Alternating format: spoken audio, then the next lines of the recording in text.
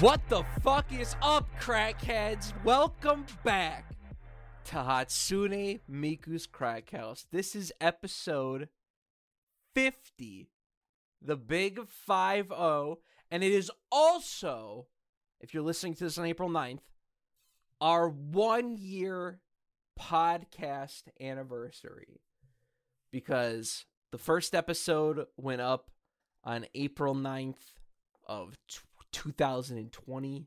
It was a Thursday. And that's when we used to upload our shows. Now we upload our shows on Friday because we get better traffic. But I'm your host, Sam Kingma, and joining me as my best friend and co-host, as always, Miles J. Miles, did you think we'd make it this far? I gotta be completely honest with you, Sam. I didn't think we'd make it past episode 11. Same. I thought one of us would get bored of editing. We start making some fucking excuses and be like, no. But I'll tell you what saved us. I'll tell you what saved the show, Sam. Okay? Yeah.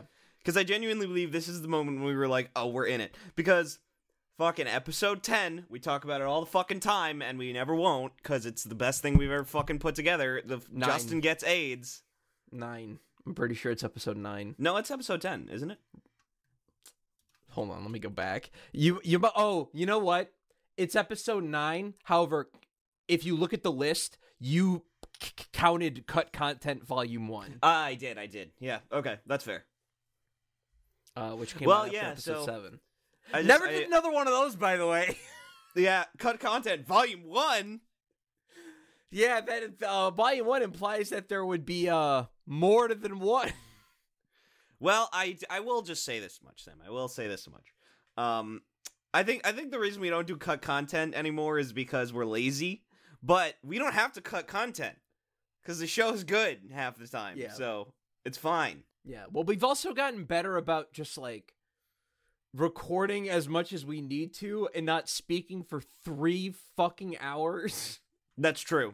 We have a lot less episodes where we have to cut out entire conversations from just huge swaths of conversation. But you know what? That's enough. That's enough of the sausage factory being made, or whatever the expression is. That's enough of the hot dogs being churned out. That's enough of the Steven Universe message. Chili dogs. Chili dogs. Oh, that's a good question. What is the best PR for hot dogs in fiction? Baseball. Ooh, okay. But I said in fiction specifically. Ooh, oh shit. Okay. Because I got to give it to Steven Universe.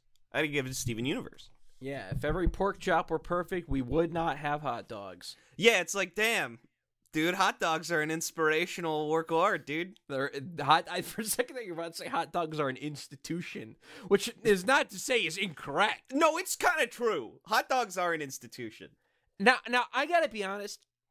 Not a big hot dog guy. I've been a burger boy since high school. I didn't like burgers until I was like in my early teens.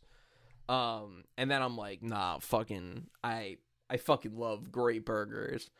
But like, I understand the appeal of a hot dog. And here's the deal. I just haven't sat down and given a hot dog an honest try. And I'm hoping that I can go to a real baseball game and get a motherfucking Chicago-style hot dog and really see what all the fucking fuss is about. Well, that's the big thing, is that if you ever have to choose between a burger and a hot dog, you're always going to choose a burger. Yeah. The only time you have a hot dog, really, is at, like, a barbecue or a cookout, or if you're me, and there are days when I am too lazy to cook. Yeah. And so I'll just make a fucking hot dog on the stove.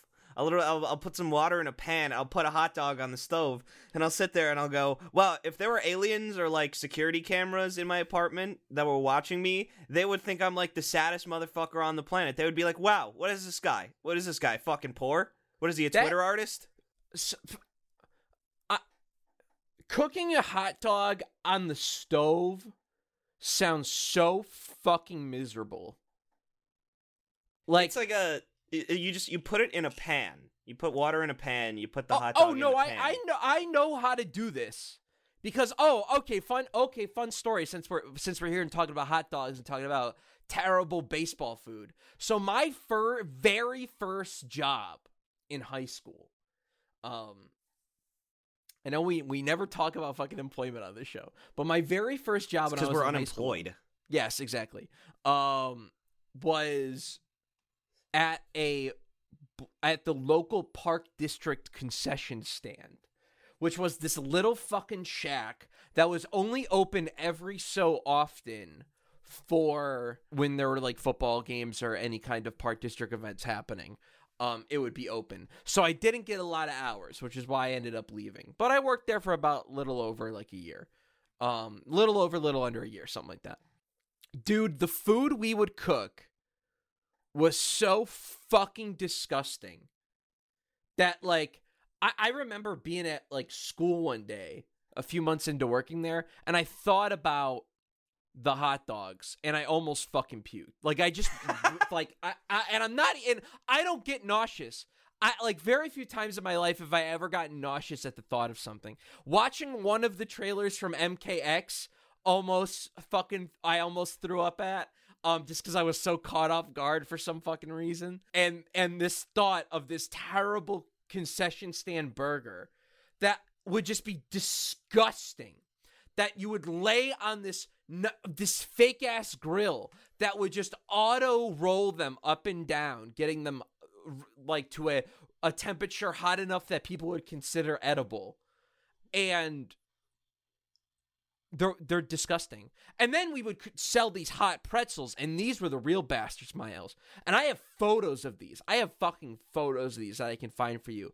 I took one out of the packaging, and and this was one of those big Auntie Anne style soft pretzels. You know the ones I'm talking about, right? Yeah, of course. I love the those. Complete left side was all christened in this white and green mold. Like, it was disgusting. And, never wanted to eat one of those things ever fucking again. So needless to say, if you want to continue enjoying food out there, if you don't want to be a food hater like me, don't work with food. Or become a delivery driver where you don't have to touch it, at least. The only thing you're touching is boxes of already done shit. Food's disgusting. That is the biggest hot take I think I've ever heard in my life. Meanwhile, this motherfucker over here is like, dude, I fucking love burgers. Burgers. Love dude. me a I do burger. love a burger. You're gonna flip on the burgers? You're gonna tell me that shit's disgusting, man? You're a monster. You're an animal. But, like, the burgers were cooked on a real fucking grill, at least. I mean, yeah, the patties were disgusting. But, like, it was also a concession stand. I know it's shit's getting better out there. But just, like, fuck, man. Cooking a hot dog in a fucking pan?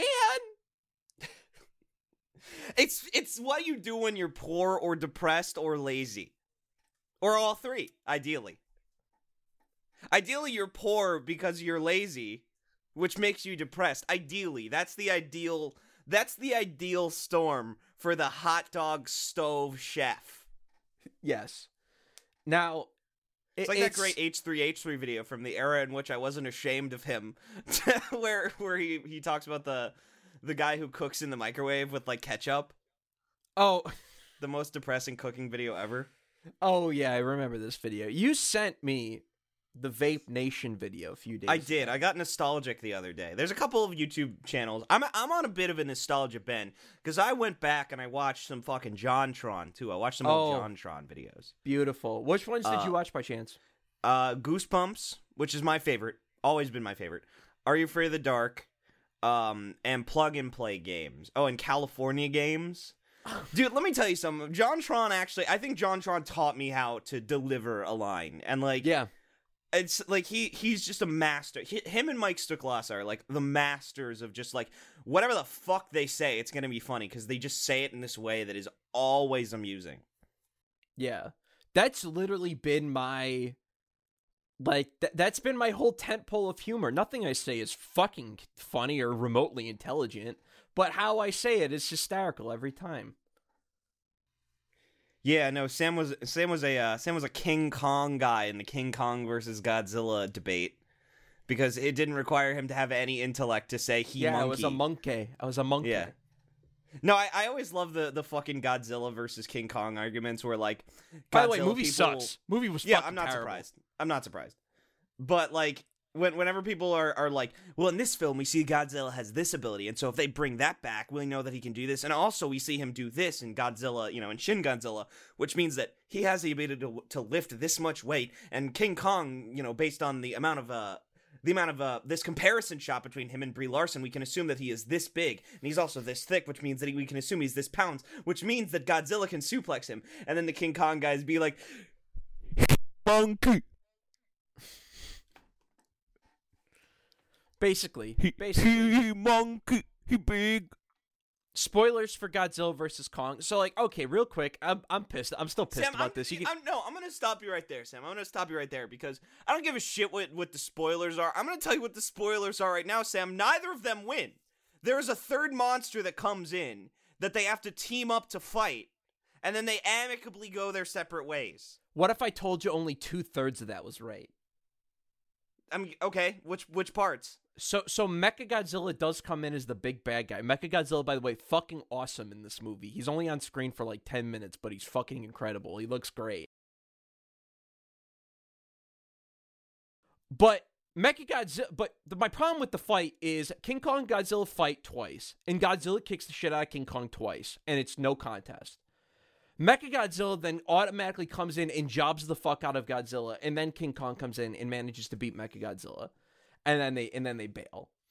And it's like, what? So you don't even get to see them fucking actually team up and fight Mechagodzilla. No, King Kong just fights Mechagodzilla. That's bizarre. That's weird. Because that's my problem with all these versus movies. Whenever people are like, who's gonna win? I'm like, neither. A third bad guy's gonna show up and they're gonna team up. It's like, that's why I don't care about Batman v Superman, fucking Dawn of the Snyder Cut, because that's the only fucking worth that film had, was it got us to the Snyder Cut, an actual good movie. And then, I don't care about Alien versus Predator, Freddy versus Jason. I don't care about any of that. Because these fucking Hollywood cowards are not actually gonna fucking kill these people off. And you know what? It's the right call, because then you have fucking Death Battle. And Death Battle's fucking stupid. Death Battle is helmed by 2 college students who are like, what if Pinkie Pie fought fucking Deadpool? Dude, Death Battle was fucking fun as hell back in the day. Death Battle was fun as hell until they started doing this exact same shit where they started copping the fuck out on us and not doing their fucking research. Ever since fucking Goku v Superman, shit has not been the same. That's a good-ass video, too. Ending just sucks. Well, for example, I always thought, because, look, between FF7 and Legend of Zelda, Ocarina of Time, bam, better than Final Fantasy VII. That's where I've always kind of sat. But, I don't think Link could beat Cloud, especially in a FF7 remake world where Cloud can cut through a building. We don't see Link do anything remotely that interesting. We never see that. Clearly, Cloud has, the most incredible force strength of any man living. Yeah. And he still beats him because apparently they gave him the golden gauntlets. By the way, the golden gauntlets are fucking dope. You use them once, but it's dope. Now, with Death Battle, because I'm only remembering a couple of Death Battles that I remember. I remember Batman v Spider-Man. That's pretty fucking epic. I just remember being blown away by the Flash. The animated, the animation's always awesome. Yeah, that shit's good, especially when they started making fucking when they got more and more popular and the show just got better, higher budget, and the animations became just way more involved. No, that shit's that's a good show. I'm with you though. I fucking hate cop-outs. I hate fucking versus cop-outs. That's why whenever I see a versus movie, I'm like, I don't fucking care. A third bad guy's gonna show up. They're gonna team up, and then they're gonna amicably go their separate ways. It happens in every fucking versus movie. When we eventually have Miles v Sam, Dawn of Shimapan, we're gonna fucking. We're gonna fight each other, all right? It's gonna be us. Okay, well, let's get into this, Sam. Let's get into this. Sam v Miles, Dawn of the Disc. That's called Dawn of the Discord. Dawn of the Discourse. There we go. Yeah, Miles v Sam, Dawn of the Discourse. And then, so we gotta decide where we're gonna fight and who is going to be the third wheel that ruins the fight. Tom. Tom. Yeah. Second look comes in, goes. Actually. Joe fucking waves his masters at us, Joe's Cafe comes back. We bring back all the season 1 characters. Oh yeah. We get crit points back. We get Joe back. We get Tom back. Yeah. Yeah, we get the all season 1 characters. Man, it's not many guests in 50 fucking episodes. Shit. Well, we decided, like, after the Crypt Points episode, which was a good episode, but Yeah. we decided, like, it's like, that's not really what the show is all about. Like, we want someone who kind of... We don't want to do interviews. Like, interviews are fun, but we kind of want to have a more fun, booling episode. Oh, yeah. Yeah. Because, like, I think if, like, we're to have people on now, I just want to just talk to them about the shit we always talk about, but, like, also someone else is here. Yeah, exactly. Yeah. Exactly. So yeah, it'll be a whole team up. You know what? Let's get fucking Unbound Soul in there. They've earned it. Oh, okay, great. Yeah, sure. Let's get them in here. They earned it. I love it. The amount of engagement. Yeah, and so, like, you know, it's Dawn of the Discourse. But yeah, so what's the fight over in this world? What's the is this like are we splitting up story, or have we not met? Is this like a reboot? Oh no, this is a split up story. I think this is a split up story. Okay, cool. Yeah, yeah. I mean, if we could do like the gang gets back together story, a la Dawn of Justice. If we wanted to follow that movie beat for beat, but that movie has problems. We don't. That movie has some structural issues. Also, it sucks. Yeah, we'll do a split up movie. We'll do one of those movies where the band gets really popular, but then one of the guys is like, "Fuck this, I'm going solo," and then quits the band, and then shit sucks, and they get back together at the end because they realize. But it's Dawn of the Discourse. It's Dawn of the Discourse, which means there needs to be some discourse that we're fighting over. Yeah. It needs to be something that we're fighting over. I have an idea. Okay, I have an idea. Okay. We're gonna do the Civil War route, right? Okay. We're gonna do the Civil War route where I meet a young, beautiful woman, but I realize that she is a Twitter artist. It's a furry. No, she's a Twitter artist. She could be a furry Twitter artist. Yeah, okay. There we go. And then I'm like, Miles, Miles, the furries are unacceptable. You cannot do this. And then we fight. Yeah, but I'm like here to like protect this girl, right? It's like a Leon the Professional kind of thing. Oh, okay. Yeah. Because I don't want to make myself the hero of the story per se. Well, because that's the point. Is I'm essentially it's like in Civil War where Bucky is a fugitive. He's a fucking criminal. Yeah. Like I'm abetting and aiding a criminal, but they're a criminal with a good heart. So that's kind of the exactly that's the dilemma. That's the dilemma here. Is that I've sold out. I'm aiding a fucking furry artist who, if you DM them, hey, where's my art? They're gonna hit you with, sorry, my grandma died. Yeah, and I'm like, shit, fam, that's not good. So so then I create my own syndicate, my own crack house. Yeah. Called, I don't know, Kingmas Crack House, I guess. Yeah, Kingmas Crowded Crack House. Yeah, Kingmas Crowded Crack House, and it's all the and it's the League of Evil or whatever. of all the characters, Bone King, Jeffrey Epstein's brain, a robot suit, I got them all. Because they all know that furry Twitter artist shit sucks and is no good. Yeah. They think it's hella cringe and you need to stop. Oh, yeah. Yeah, Dawn of the Discourse. We're fighting over whether it's cringed or based to be kind to people who are different from you. No, to be kind to people who are furry artists on Twitter. Specifically poor people, poor Twitter artists. Poor Twitter furry artists. That's specifically that. The moral implications of that. And then Tom comes in. But why? What is okay? So Tom is obviously the secret villain, right? He's like the Zemo or like whatever. He's the Lex Luthor. He's the Doomsday. Yeah, he's the Doomsday. Yeah, that's a good. Well, Doomsday's the well. All right, so Lex Luthor's the real villain of the story, but Doomsday's the big monster they fight because you can't really fight Lex Luthor. He's not that kind of villain. No, not really. Yeah, so we get Tom in his Doomsday. I don't know. Maybe Tom's brain is so big he's like a psychic. He like floats down. He's doing that thing, the lotus hands position. He floats down, and his like brain is massive, like Sheen in that Jimmy Neutron episode. Fucking God. Floats down from the sky, and he says, "Both of you are unenlightened. And a beam flies out like it's like Giorno Giovanna, like the life beam at the end of part 5. Fucking cuts through my hand. Yeah, we both get hit by Golden Experience Requiem. Yeah. Good shit. This is a master's degree. Oh, man. Well, hey, maybe if we get around to filming this in the year 2025, we might have his PhD by then. Yeah, that's true. You know what? Which then just gonna keep getting stronger. It could be even more powerful. Just gonna keep getting stronger. Yeah, that's one of those. That's a great Kirko no Basket situation where you're like, "Fuck, how are Miles and Sam gonna do this? One?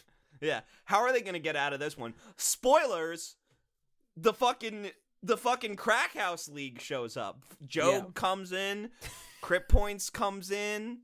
All right, Unbound Soul comes in because why the fuck not at this point? Yeah. Fucking if you want to be in the Crack House League. All the other characters we came up with come out too. Fucking Crackhead Miku and toked out Lin and Ren. All the other characters, we've only had one. And the Bone King and well, yeah, it's true. The Bone King's there. Socialist Sands is there. Jeffrey Epstein, but Jeffrey Epstein. I don't know why you're calling Jeffrey Epstein made up, since he's our president. But that's beside the point. Yeah, Jeffrey Epstein's bringing a robot suit. Yes. He is our president. One of the lore characters. No. He is our president of the real world. Yeah, he is our president, but he's also a lore character. He's both. That's true. He is a lore character, since we did predict the election. Yes. The election. 100% accurate on the show. Yeah, no, like everything happened. Everything happened as we predicted it. So I mean, yeah, that's the show. That's the film. Miles v. Sam: Dawn of the Discourse. Make sure to watch it when theaters come back. Yeah. Miles, when theaters do open back up, is there any film on your radar that you like? I want this to be my cherry popping moment in the theater. So I'm going to be perfectly honest with you, Jim. I'm going to hold out for an anime film. I'm going to hold out for a theatrical anime film release. And I don't even need to know the source material. I'm just going to go in because I want to be able to say that I saw an anime film in theaters. Because I saw the Yu-Gi-Oh film in theaters. This is a shit movie, by the way. Hold on. Which one? The one where they have the magic pyramid that won't let them out. Pyramid of Light. Pyramid of Light, yeah. Dude, I fucking genuinely adore Pyramid of Light. Is it terrible? Absolutely. It is not a film. Awful. It's an awful film. No. Now, Miles, let me also preface with this. Did you play Yu-Gi-Oh? I mean, I did. I didn't play a lot. Because I got frustrated because all my friends watched the anime, and so they knew all, like, the bullshit garbage that they pulled in this show. Yeah, they knew the anime rules, not the real rules, so I got fucking annoyed. Yeah, so, that's one of those things where it's the anime kind of sucks if you know the rules. Kind of just sucks in general. It's not that good of a movie. But there are some incredible scenes in that fucking film, especially in the dub. Because, dude, Miles, you can't say this movie's terrible when it has one of the greatest moments in all of cinema, where Kaiba takes off in the blue-eyes white jet as that fucking rockin' punk song, "You're Not Me," don't say if I were you. Come on, you don't remember this from the fucking I actually don't. I don't remember any of this. I just remember being really fucking bored. I remember being super bored the whole film because I was just like, they're in the same location. It's literally just nothing but white in the background. There's like no music. But it's like Gus Van Sant's Jerry. Like there's just like nothing to the film. Apparently the whole first act is really fucking interesting. I forgot about all that shit. Yeah, no, the first act, because Kaiba, in order to get the Pyramid of Light, duels Pegasus in the movie, and they have like a 15-minute duel. And then at the end of the fucking duel, Kaiba goes, "That's all, folks," because he uses fucking tunes. Pegasus uses the Toon World deck. And like, it's super weird, out of place reference for Kaiba to make in the Yu-Gi-Oh movie. Hey, Looney Tunes exists, I guess. Joey duels like 70 guys so Yugi and Taya can go fuck around. Can go fuck off in the museum, I guess. Anubis comes back. Egyptian god Anubis, he comes back. Lots of stuff. Lots of fun stuff happens in Pyramid of Light. I'm going to send you this scene, Miles, and you're going to agree with me that it's the best shit ever.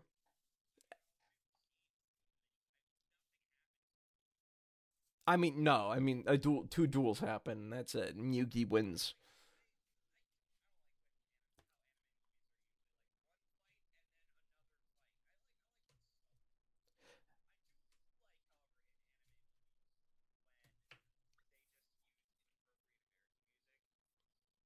It's been 1 week since.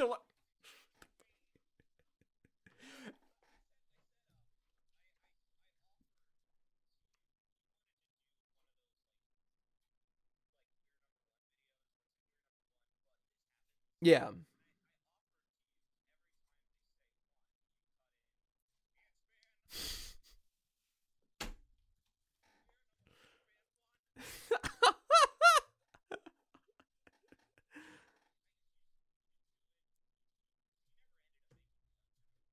No. Yeah, it was just yeah, because when that video was popular, I don't think I was actively like making videos. Yeah. Well, I made a like a video. I made a couple like weird meme follow ups after that. Honestly, like my personal channel is just like video experiments, if anything. There's no real concrete like series of content on that YouTube channel, which is fine. I mean, it just is fucking is what it is. Yeah. But because it's our 50th episode, Miles, I figured let's go all out. Let's ask the crackheads out there for some questions, but also for some topics and for some suggestions and shit we should do. So we're going to go through all this shit. So Okay. I know I have some ones that I receive personally. I know you said you have a couple questions you receive personally. So a friend of mine who listens anonymously sent us some questions. So. I can understand why many people want to listen to this show anonymously. I understand you don't want to associate with Hatsune Miku's Crack House on Twitter. Your grandma does, though, as we discovered last week. Exactly. Now, let's start with Twitter, though, because we got a couple of questions there. So, let's, of course, start with none other than Unbound Soul, good old Shane, at Unbound Soul 358. Congratulations, you made it into the film. Exactly. First up, what are each of your seminal, definitive moments in gaming? Forget comparing this or that entry to Citizen Kane or television. What are the definitive moments in games that not only represent the best moments in the medium, but what the medium is about?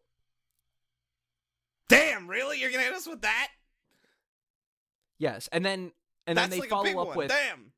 Then they follow up with, for this one I nominate drawing the Master Sword for the first time in Ocarina of Time. Both are instances of not just good storytelling, but empowerment and climactic catharsis, rewarding the player for their efforts. What are yours, and what should all gamers experience? What a phenomenal fucking question. That's a good one. Oh, he's so right. He's so right, too. That's the thing. Damn, I would have never said that. That's such a good one. It is like a moment, like a true... It's an incredible moment. It's an incredible moment because it introduces a gameplay mechanic. It introduces the culmination of a player's efforts, only for those efforts to be subverted because it ends up being the wrong thing to do. Yeah, and that's it's like awesome. It's amazing. What a fucking masterpiece video game, dude. Like, that's not a hot take at all, but like, goddamn, every time I think about Ocarina of Time, I'm like, the game is so good. It gets better. It's great. Always gets better. Now I can't say this is like a definitive greatest moment in gaming, but it is a moment in gaming that had a great impact on me personally. And it is spoilers for in case Shadow of the Colossus. It's when Aggro falls off the fucking bridge, when Aggro falls off the cliff. Fucks me up every time I see it. I had to pull it up. So there was a fucking Twitter thing going around about seeing. Yeah, I saw you made that tweet. Great, just such a impactful fucking moment, like the most impactful death in video games, at least for me personally, or death fake out, I guess, because Aggro turns out to be lived. Well, I don't think that Aggro lives initially. I think Aggro is revived at the end by Dorman's promise. Oh, okay. Dorman keeps his word, but with a twist. You know, deal with the devil kind of thing. So. Yeah. Well, he revives Mona. I mean, Dorman has no reason to revive You gotta know that's not part of the deal. Aggro's not part of the deal. I know. I just think that is what happens in that scenario. I would like that to be the case. I'd rather Aggro have died, just have died there, and she doesn't come back. Me too. I think it's lame that he comes back without some magic explanation. Yeah, so. It's a also female horse, by the way. You're right. Aggro's a lady. Yeah, so that's right. Furry artist that I harbor. No. You know what to do. This is it. This is the one, dude. This is the that's the schism. This is dude. This is the Superman and Zod destroying Metropolis and Metropolis. This is the straw that breaks the camelback moment where I'm like, she's too dangerous, dude. Yeah, we have to take her out. She's a criminal. She just drew Aggro and Wonder Rule 34, and that's disgusting, and we can't have that. And you're like, no, bro, it's okay. It's okay. I can't picture it. You know, I don't want to. Right? Yeah. Like, who wants that? But we gotta have it. Yeah, we gotta have it. That's the thing. We gotta. Oh God, someone out there has to have, right? Like someone. I'm sure. I don't want to fucking prove it. I have no interest in finding it, but hey, you know what? It has to be out there. I just never thought about it because I don't have that same, like, drive as the people who would fucking make that to, like, seek that out and find that for these characters. One of which is a horse, by the way. So I have two weird ones. I have two very strange ones. Okay. I have a couple more, too. So one of these... Go at it. Okay. So, grabbing a star in Super Mario Brothers. Okay. The first time you grab a star. And the first time specifically. First time you grab a star in Super Mario Bros. Pretty fun. But it's just this weird seminal moment where you understand, okay, this game has a lot going on. There's a lot of strategy to it. There are going to be times when I'm going fast and I'm going crazy, and it's going to affect my gameplay. It's just a crazy, interesting moment, especially that it has like a musical power up to it. And there's a clear progression to it with a nice 32 levels. That's kind of a weird seminal moment that I think is really great and iconic, and everyone kind of has an association with. Yeah, I think that's a great one. You said you had another smaller, weird one. I have a smaller, weird, more obscure one, and I think it is the first time you fall down in Death Stranding. Like, the first time you actually fucking fall down a hill and all your packages fucking spill everywhere. And you mean you're not talking a trip, you're talking a serious fucking tumble. You're like, oh, fuck. Yeah, I'm talking a tumble where, like, everything, all of your packages are just fucked for the rest. Like, it's over, dude. It's almost like the equivalent of, like, getting punched in the face for the first time. Like, You just are different after that because Life you don't is expect not it. the same. You don't expect because you don't expect it from any video game character for you to be playing Breath of the Wild and Link to just trip and fall on his ass. Yeah, and imagine if not just that. Imagine if Link tripped and fell and fucking all of his Korok seeds just fucking spilled everywhere. Like, every weapon you had to go pick them back up in this like big walk of shame where you have to individually pick up every single one of them. And they're all and they all have like damage on them now, so like some of your weapons just fucking break on impact. Like, damn, that shit sucks. Yeah, I'll have I have another one, a true like phenomenal moment. That's a two-parter, but they're back to back. Okay, and it's beating Ornstein and Smo for the first time and getting the Lord Vessel. That shit's insane. Because on a first playthrough, Ornstein Snow's going to hit you. It's going to hit you at the halfway point, but it's going to take you like 20, 30 hours to get there, probably your first time through. Depending on how good you are. If you played other Souls games, it'll be much less, but whatever. You know, semantics. Ornstein Smo is like easily still, I think, the hardest fight in that game. Because having to deal with the two of them is troublesome, and it really, really asks a lot of you. But that biggest challenge also yields the biggest reward, which is fucking fast travel. Which you've been when you've been stuck manually huffing it for 20 hours across all Lordran, and you just get to warp. It's the best. It's the fucking best. It is a euphoric gaming moment. That's a good pick. It's a very good pick. Also, I'd like to shout out, this is spoilers for a video I'm working on, but I shout out a Banjo-Kazooie euphoric gaming moment when you take off for the first time and use the flight power and use flight? That's a good one. Oh, what an amazing bit. I talk about it when the video comes out in a week, I'll shout it out. That does remind me of the first time you get the wing cap in Mario 64, too. That's a really great moment. Oh, yeah, that's another great one. Yeah, I'll tell you something. A lot of these kids' games, they have a lot of really great moments because the whole point is like kids like to be wowed, right? They like to be wowed. So. Honestly, I think the opening that like opening level in Mario Galaxy, I also think is a really that's a really good one. Yeah, just the it's like it's one of those things where it's like it's not difficult, it's not really that intense, but it's just it's like you're so in much spectacle. Fucking space. You're in space and there's so much spectacle that specifically I'm talking about once Mario lands on the space planet with the Lumas and meets Rosalina up until getting the Grand Star. Like all that shit is amazing. All that shit's fucking nuts. What a good game. It's interesting too because like I thought about this recently. I was like, Galaxy was probably a practical decision. Oh, yeah, because probably. The Wii didn't fucking have a way to control the camera with any elegance, so having this game where, like, the actual settings themselves would not work with a free camera, like, that's smart. Very smart. Yeah. That's very intelligent point, Miles. Nintendo, those guys are smart. They're smart, which actually does bring me to my next point. Friend of mine asked anonymously, okay, instead of marry, fuck, kill, own, work for, or burn down. Now, I'm going to omit one of these, because one of them is Konami, and we're both going to say burn down Konami. That one's too easy, right? So he says, own, work for, and burn down. Nintendo, Platinum, and I'm going to allow you to submit your third one. Okay. But I'm going to offer to the table Capcom.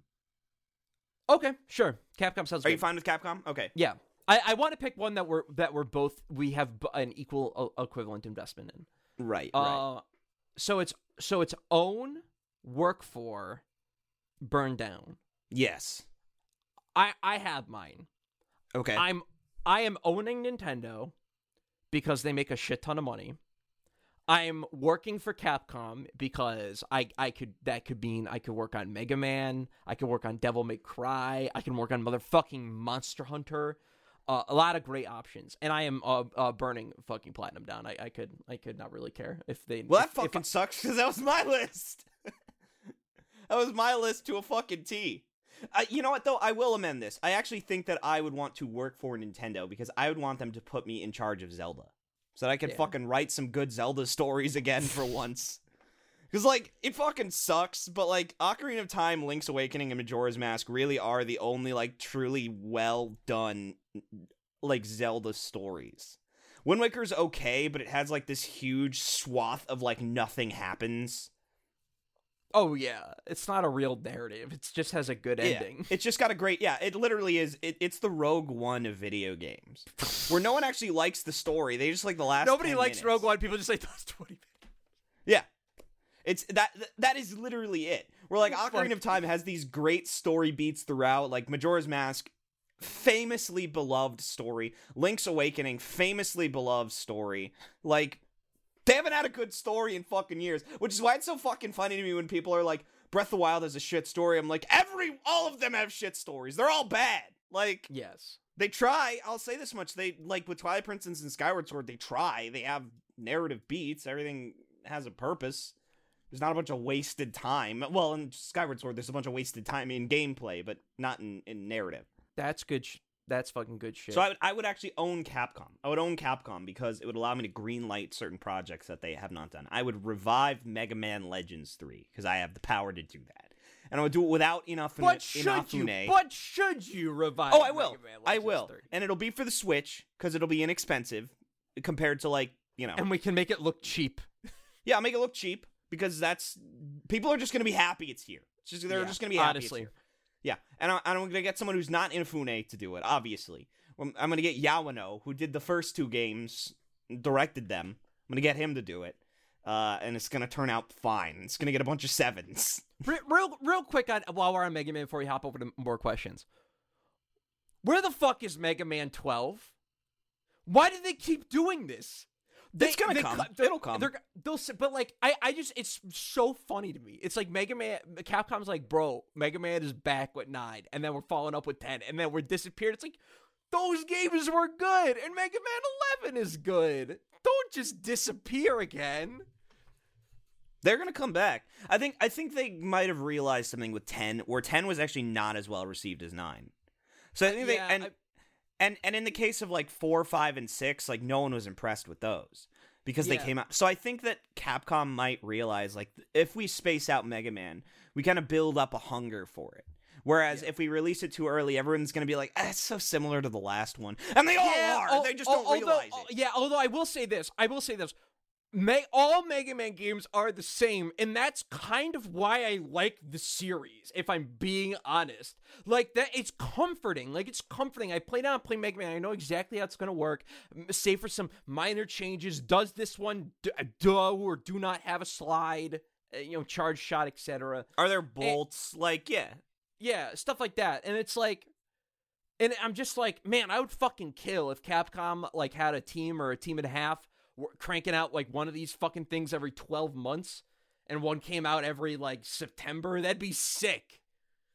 I would say they would have to do it as a $30 release. Mega Man 11 was $30. Yeah, okay, that's fine. Everything's good. World's good. Everything's fine. I spend more at restaurants, so like, awesome. I own that game for life. I love Mega Man so much. Let's take another question from Twitter. At Rob Bicknell, aka at Big Bickers on Twitter, which is by the way, great ad, amazing name, great fucking ad. Question for the 50th episode: what games made in the last 10 years? So we'll say from 2010 on. Do you think will become timeless classics like Ocarina of Time and Final Fantasy VII? Still loving the show. Keep up the good work. Thank you very much. Let's just knock Dark Souls out of this. We both know that's the obvious answer. Let's just fucking knock Dark Souls out immediately. Okay, hold on. I'm like, just... it's already there. It's already there. It's been there for years. Dark Souls, yeah. Let's try and get some deeper ones. Let's get some deeper ones. Yeah. Of, like, games that will be remembered. Well, here's another one that I think we can just fucking knock out right away that I feel really confident in. Breath of the Wild, I think, will be... Yeah. Breath of the Wild will be decided, though, by the sequel, I think. You know what? That's a fair point. That's a fair point. Because if the sequel is significantly better... Breath of the Wild is gonna get Ocarina of Time, where everyone's like, yeah, it was a good stepping stone, but like, man, even though Ocarina of Time is a seminal classic, the response to it is probably going to be people kind of moving on from Breath of the Wild. But if the sequel sucks, Breath of the Wild is going to be evangelized, and it's going to be, it's going to become that seminal classic. But the seminal classic of the next Zelda game is going to be whichever one is the best. That's kind of how it is. I mean, like, neither of us are too crazy about Majora's Mask. You completely dislike it. I have mixed feelings, but that game clearly resonates with people because it is such a strong effort. Like, it's such a strong, intense game. So, like, I think that it's kind of hard to tell which Zelda games are going to endure until a couple years later. Ocarina of Time was really the only one where we were like, that's it. That's happening instantly. Whereas the rest kind of were a slow burn, like, filtration process. Yeah, I pulled up a couple lists of just sort of like general best game of the decade list. What are common things to just get the ball rolling, and here's one I want to know if we agree on: will Bloodborne be remembered as like an all-time classic? Because I gotta be honest, dude, in some regards and in some circles, the love of Bloodborne, it completely outclasses the Souls series, like Dark Souls. It's hard to say. It's hard to say because I think that as a Souls game, it is the best story and the best experience. Dark Souls, though, is so much more of a classic that it's kind of hard for me to say that Bloodborne will receive the same acclaim. Dark Souls was a watershed moment for games. It was truly a watershed moment for games. And I just think that it's not going to work out the same for Bloodborne. I think Bloodborne is going to be revered as a great, interesting, unique take on H.P. Lovecraft's work. It's going to be revered as an incredible aesthetic work. It's going to be revered as an incredible experience. Bloodborne is beloved and amazing, but is it a classic on the level of Final Fantasy VII and Ocarina of Time. No, because Dark Souls is that classic. All right. Like, again, you know, people are suddenly kind of turning around on Ocarina of Time, but, like, history's written, dude. It's fucking over. It's over. Yeah, and anyone will admit that, by the way. And anyone will admit that, too, by the way. Yeah, it's the winner. Even if you don't like that fucking game, it's the fucking winner of history. Yeah, you know what you have is an unpopular opinion, typically. Here's another one I'm curious how we feel about. Both right now and if we try to imagine ourselves in 10 years.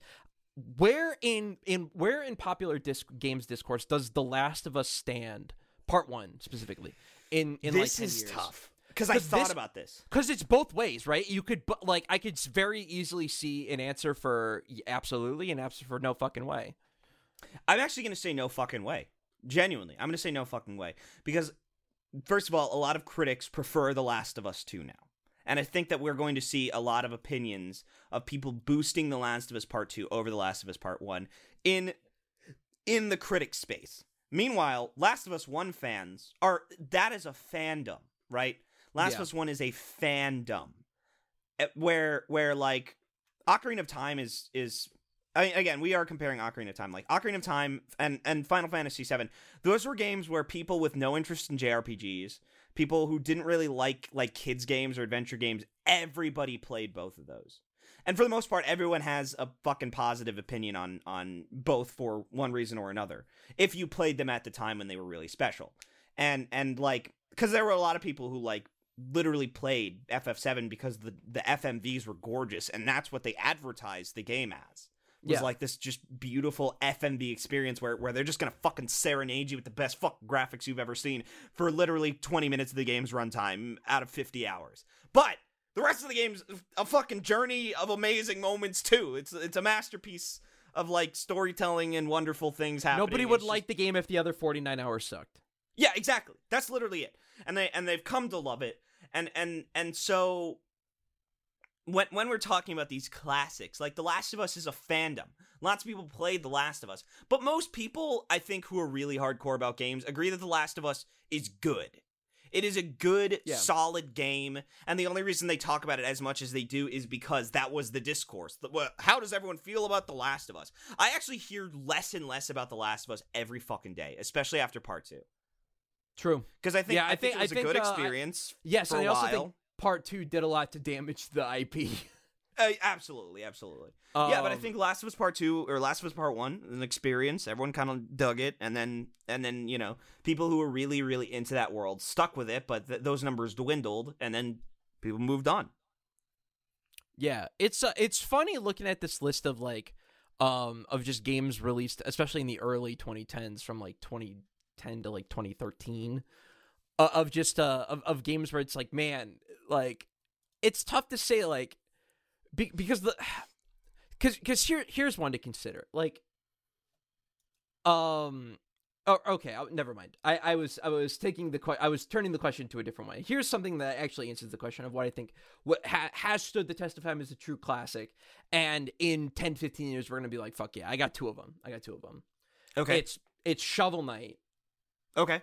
Which has already proven itself, Shovel Knight has risen to become the king of indie games, and is in fucking everything. He just got announced to be in Fall Guys, and Cuphead is another one where I think Cuphead will be like remembered as like this is a testament and a true piece of art. I'm gonna disagree on Cuphead, and I'm gonna sub in another one. Okay. I'm gonna sub in another indie game. It's Hotline Miami. Oh, you know I love Hotline Miami. You know I think Hotline Miami was a watershed moment where we kind of decided that the way that we were handling game violence is bad has completely changed. It's completely changed. Hotline Miami redefined the ways in which we approach violence in video games. It completely redefined it in a way where Spec Ops: The Line now looks like a fucking joke to a lot of people. Like MGS2 was like MGS2 and MGS1, which both had those themes, are kind of like neglected as discussing those. Their other themes have become more prevalent. and like Last of Us Part 2 was actually criticized for being super inferior to Hotline Miami's attempts at discussing violence, by Polygon of all people, who you think would be all over that game. So I definitely think Hotline Miami is up there. I want to offer one that I'm interested in your take, which is Nier Automata. It's no. I'm actually going to say no as well. Yeah, I'm gonna say no on Nier, and here's my explanation as to why. I think Nier is going to go down and be appreciated in certain circles and certain subsections of video game culture, ones that we participate in, and I would say are a part of. But I think on the whole, as like what will go down as general gaming classics, Nier Automata will not do that. It will I think forever remain a cult masterpiece. Yeah, that's a good answer. I'm gonna say FF14. Ooh, that's a great one. That's a fucking FF14. Great one. That's gonna happen. Yeah. I think FF14 is gonna be the new World of Warcraft. Oh yeah, because it's already happened. Frankly, WoW's still trucking, and people like millions of people still play WoW, but WoW is not a culturally relevant game anymore. Not anymore.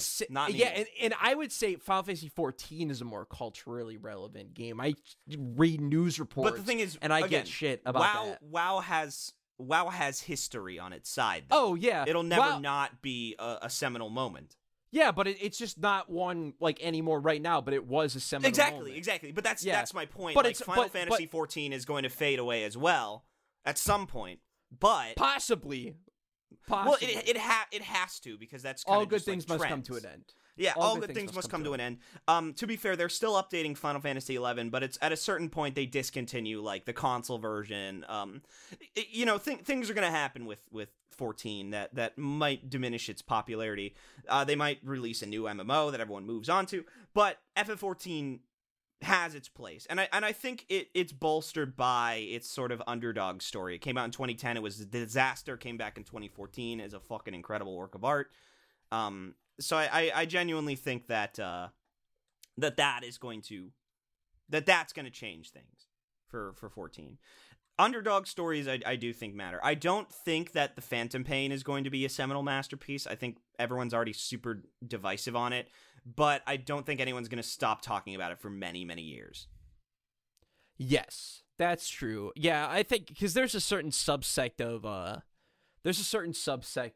games I think are going to be like that, like of just games that will be either greatly discussed or greatly talked about. And I think there's also games that are also going to be remembered and thrives, like Nier Automata in some circles in the internet. Like, I think a game similar to like Nier Automata situation is like Doom Eternal, which is a very, very strange comparison, but like similar situation of like that game is going to go down as like one of the greatest FPS campaigns probably ever made.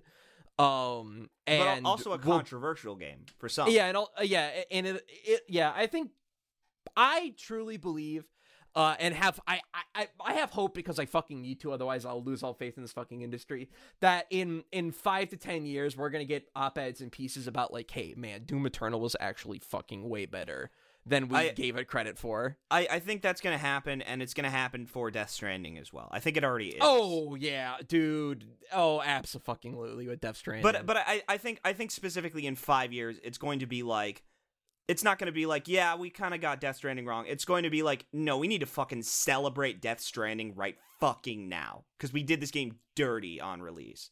Yeah. Also, I got to shout out, like, it was not a flop, but it like did not do that well. It was not impressive. The sales in the UK dropped 70% in the second week. Yeah, that's fucked.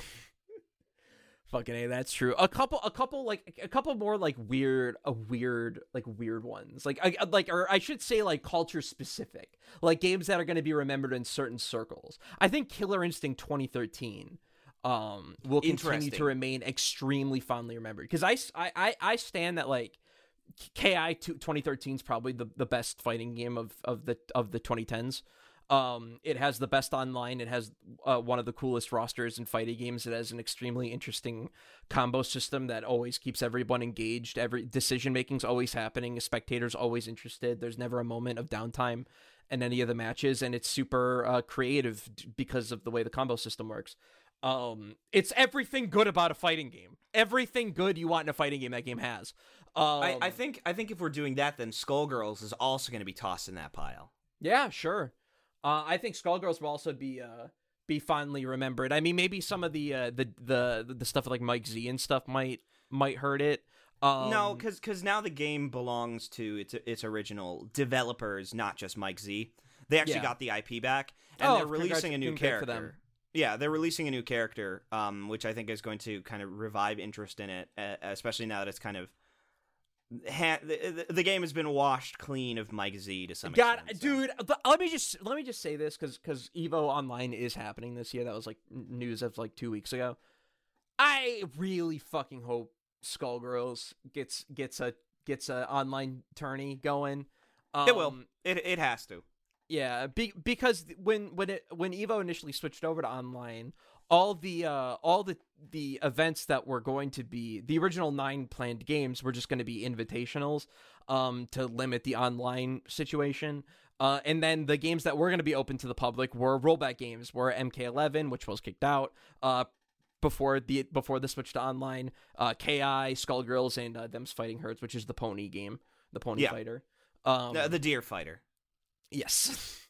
They're deer. It's called Them's Fighting Herds. Them's Fighting Herds, but it was based, like, the team made a My Little Pony fighting game before, My Little Pony fighting game, which turned into this. And then they reskinned it like Twilight. Yes, literally that is what happened. The development team's called Main 6. So oof, that's cringe. Yeah. Let me just throw my cards down on the table. My Little Pony Friendship is Magic has not stood the cultural test of time. And I'm gonna throw my cards down on the table. I watched a fair amount of My Little Pony because my friends were really into it. It's like a good show. But it's one of those shows where I like shrugged my shoulder and I was like, I don't get it, but it's good. It's like it's like a 7. It's fine. Yeah, it's fine. It's fine. It's quality. It's a quality show. Here's what I know. Here's a take that I know is gonna make you really fucking upset, but I do think will be reality. I think in 10 years, God of War 2018 will be remembered as a classic game. I'm actually gonna say that's not. I don't think it's gonna be remembered as a classic game, to be brutally honest, because already people don't talk about it as much. Like you can usually tell what's going to be a classic game because like Bloodborne was still being brought up 2 years later. I think God of War I don't hear anyone talk about it anymore. But yeah, I still do. You still do? Okay, that's fair. That's fair. If you still do, I'm going to trust your instinct. Because again, like as far as like in our circles, because the best performing games are all either indie success stories, be it multiplayer or survival games, like Valheim, Among Us, Fall Guys, shit like that. Dead by Daylight, yeah. Or are big, highly published, shit like League of Legends breaks in a ton of fucking money. That's a huge game. Fortnite's a huge fucking game. Where like we kind of more care about like sort of single player elements. And as far as like the best selling single player stuff, like that's what Sony's doing right now is like they're kind of at the top as far as like the biggest sales for single player stuff. Them and Nintendo, of course, in their first party offerings. Right. Yeah. Although Nintendo kind of stands alone on the Switch as like the Nintendo shit does really well, and the other stuff does well too, of course, but nowhere near to. But it's not the same acclaim. Yeah, I mean, 25+ million units for New Horizons is insanity. It's insanity. It's fucking crazy. But with all Sakuna of Rice and Ruin is. Yeah, I do want to play that game because Satania is the voice actress, and I'm like, everything she's in, I gotta experience literally everything she's in. Yeah, it's a. But yeah, why I bring up God of War is that of all the Sony third person over the back shoulder open world games that I always make fun of for just being like the same thing over and over again. That seems to be, from at least most people, as like they're the ones that shepherd that and champion that as like the peak. Not saying I agree with that, honestly, from the sound of it, from like my like hands-off perspective, and I want to play this game, find out by myself. Ghost of Tsushima, I think, might be that in reality, but I don't think that game is going to be remembered 10 years from now. I think people are going to remember that as a pretty cool game. I hear it's the better game. Yeah, I hear it's the better game. I think Ghost of Tsushima will be remembered as like a pretty cool game that Sucker Punch Studio did when looking back at their catalog. As like, hey, this was a cool thing. I don't think they're going to do a sequel to Ghost. Well, it's like how everyone feels about Dark Cloud and Dark Chronicle nowadays, where like people have like this kind of wistful. I did finish Dark Chronicle, by the way, and let me just say, like, shit mid game really redeems itself in the last chapter. Quality game. I gotta move it up. I'm gonna bump it up from mid, and say it holds up pretty well. That's okay. That's nice to hear. Here's one I want to ask about, because this is another one that I think can go either way, and I think has a real chance of going either way. Persona 5 or Persona 5 Royal, whatever, it don't matter. This is tough for me because the normies love Persona 5, but the Persona and Shin Megami Tensei fans do not. So this it's one is of these where situations. This is where we're going to decide. This is where we're going to decide. And I will say, I think the normies are going to win. I think the normies are going to win. Yes, I think that P4 is always going to be, in gamer circles, the one. Oh yeah, yeah. Oh, I think in gamer circles, P4G is still going to be it. But I think Persona 5 will be like, especially P5R for sure. Yeah.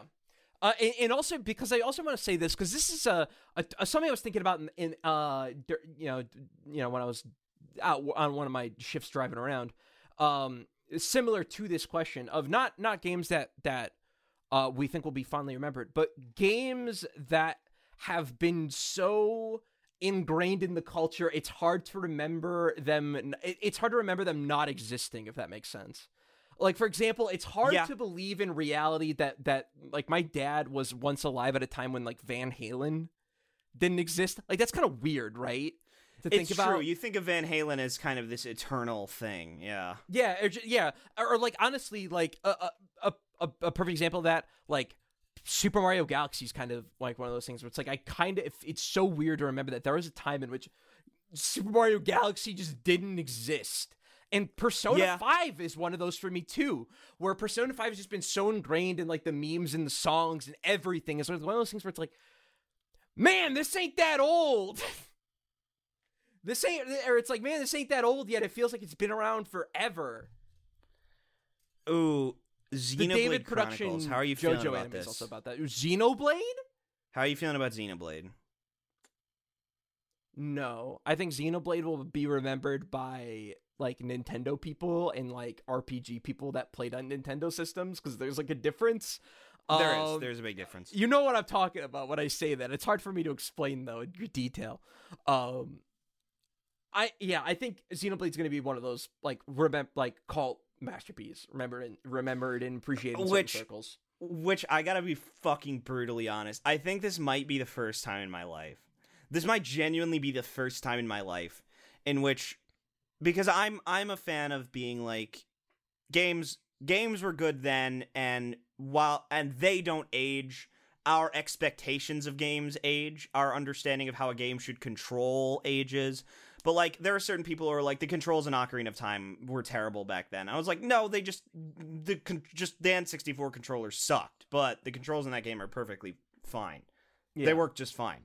There are people who, there are people who will tell you, like, Super Mario 64 controls like shit. I was like, no, that game was always just a very specific game. The way that momentum was handled is just very, very specific, and you just don't like it.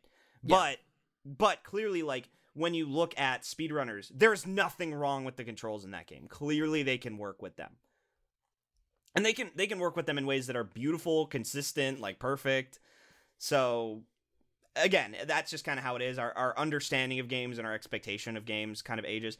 But I think that Xenoblade Chronicles might be one of the first games where I'm like, this game was critically acclaimed because it came out in 2011 when there were no good RPGs from Japan. And if you play this game now, I'm just like, you're just going to be like, wow, this battle system has like nothing to it. There is nothing here. I mean, there is stuff here, but like you play Xenoblade Chronicles X and that game's fucking crazy. That game just fucking jerks its fucking dick off in your face. Here's all these fucking systems, you piece of shit. Play it. Figure it the fuck out. Have some fucking fun. It's like Xenoblade X or Xenoblade 1, I'm just like, wow, these cooldowns take forever. These cooldowns take forever. I can't do anything, dude. I gotta play as Dunban or I ain't doing nothing by myself. There are 2 more I want to shout out, or 3 more. Minecraft, that's already 1. Free. That one's free. That's free. It's already in there, but I figured I'd mention it. Here's one I do genuinely feel really confident in. That's one of those AAA ones. The Witcher 3 Wild Hunt. I feel will be fondly remembered 10, 15 years from now. It's fondly remembered today and fondly remembered 10, 15 years from now. It's hard for me because I live in a circle where everyone fucking hates The Witcher 3. Believe it or not. I do live in a circle where they're like, that's a Reddit game. And that's their only reason for disliking it. But I think most people, because that was a big, accessible AAA experience that they just kind of got into, I think that is going to be a thing people remember. But I'm like, yeah, it's kind of a Reddit game. It's kind of a Reddit game. It's kind of a Reddit game, but like, fuck off. I don't care. No, it's a good game, but it's kind of a Reddit game, which like really does kind of make me not want to play it that much. I don't know why. Just because like, I'm just kind of embarrassed to be one of those people who comes in like, yeah, Witcher 3 Wild Hunt was that's a great video game. Like I'm worried about people coming in. No, it is. The chicken's good, Miles. But the chicken is good, but it's like coming in and being like, yeah, Ocarina of Time is my favorite game. Like people aren't gonna think, oh yeah, that's a really, that's a critically thought out decision. People are gonna be like, you haven't played that game in 25 years, and you're nostalgic, and you haven't played many games. And I'm like, no, it's just one of those things where if you come and be like, yeah, The Witcher 3, what a good video game. People are gonna hit you with like, you're a Redditor. You're a fucking Redditor. Where is your child porn? Where's your child porn? I want to see it. Yeah, we here at the Crack House. Nah, I don't want to see it. I'm just quoting what other people would say about Redditors. I don't want to see it. We here at the Crack House only play 4chan games like God Hand. We only play 4chan based games like God Hand and Custard's Revenge.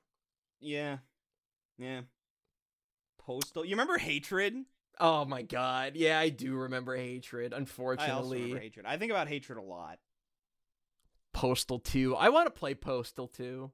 I hear Postal 2 is good. I hear it actually is really like, it's like a Far Cry where it's kind of impressive in that way. Yeah, it's like a good game actually.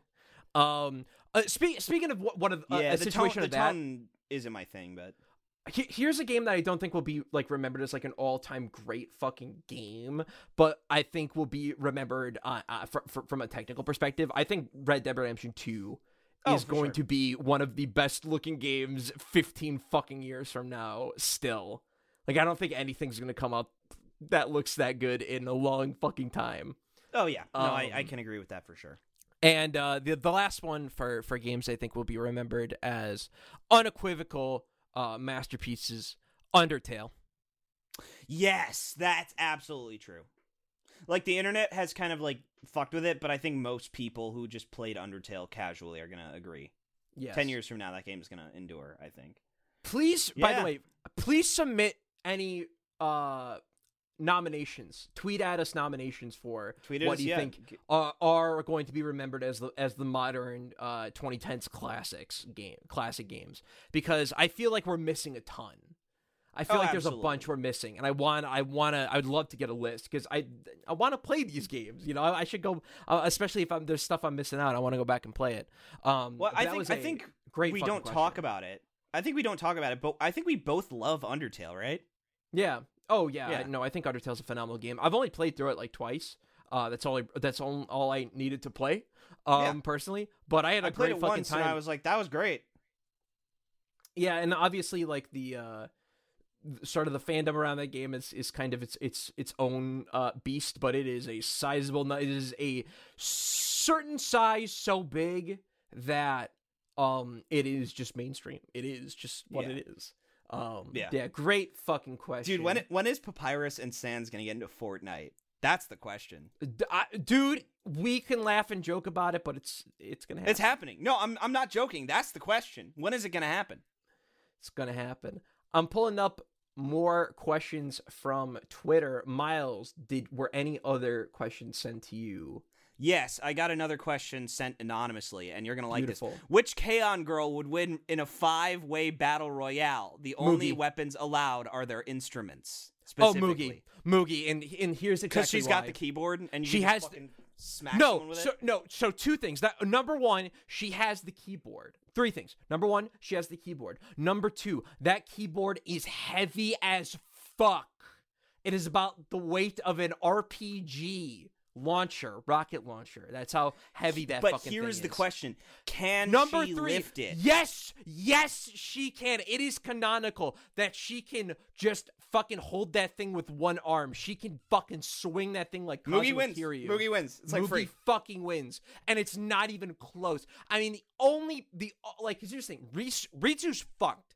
Ritsu's fucked because she has the drums and she can't do shit with that. She's got a couple projectiles at She can't do best. anything with drums. She can throw them, maybe, but nah.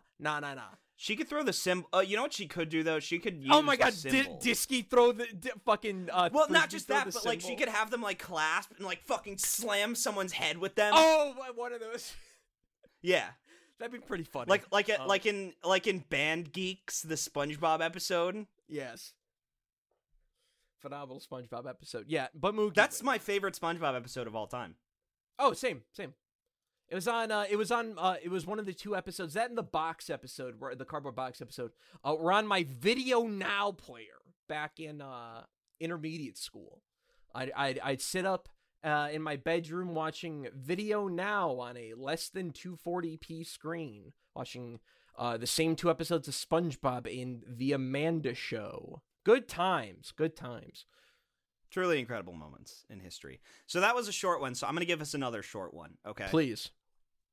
So one more short one here. Okay. Who has suffered the most but didn't deserve it? Or who deserved to suffer but didn't? Okay. Who suffered the most but didn't deserve it? Games or And- anime, presumably. Games or anime, okay. I'm going to come out and say it. Diavolo didn't deserve what happened to him. He deserved to go out. 200% agree. He It's d- fucked up. He deserves to go out for sure.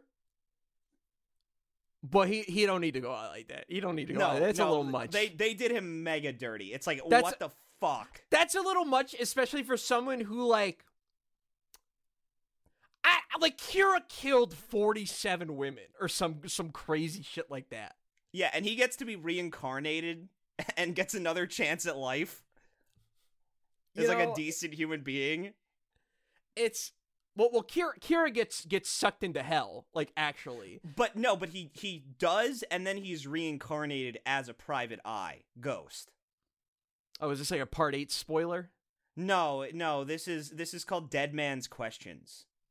Oh, it's like It's a book or spin-off something? manga, sort of like and thus spoke Rohan Kishibe. Oh, okay. It's one of these. One of these. Yeah, one of those, like Purple Haze feedback, except official. Okay. Oh, so this is official. Interesting. Yeah, it's official. Oh, okay. Araki Hey, did learn it. something new every day.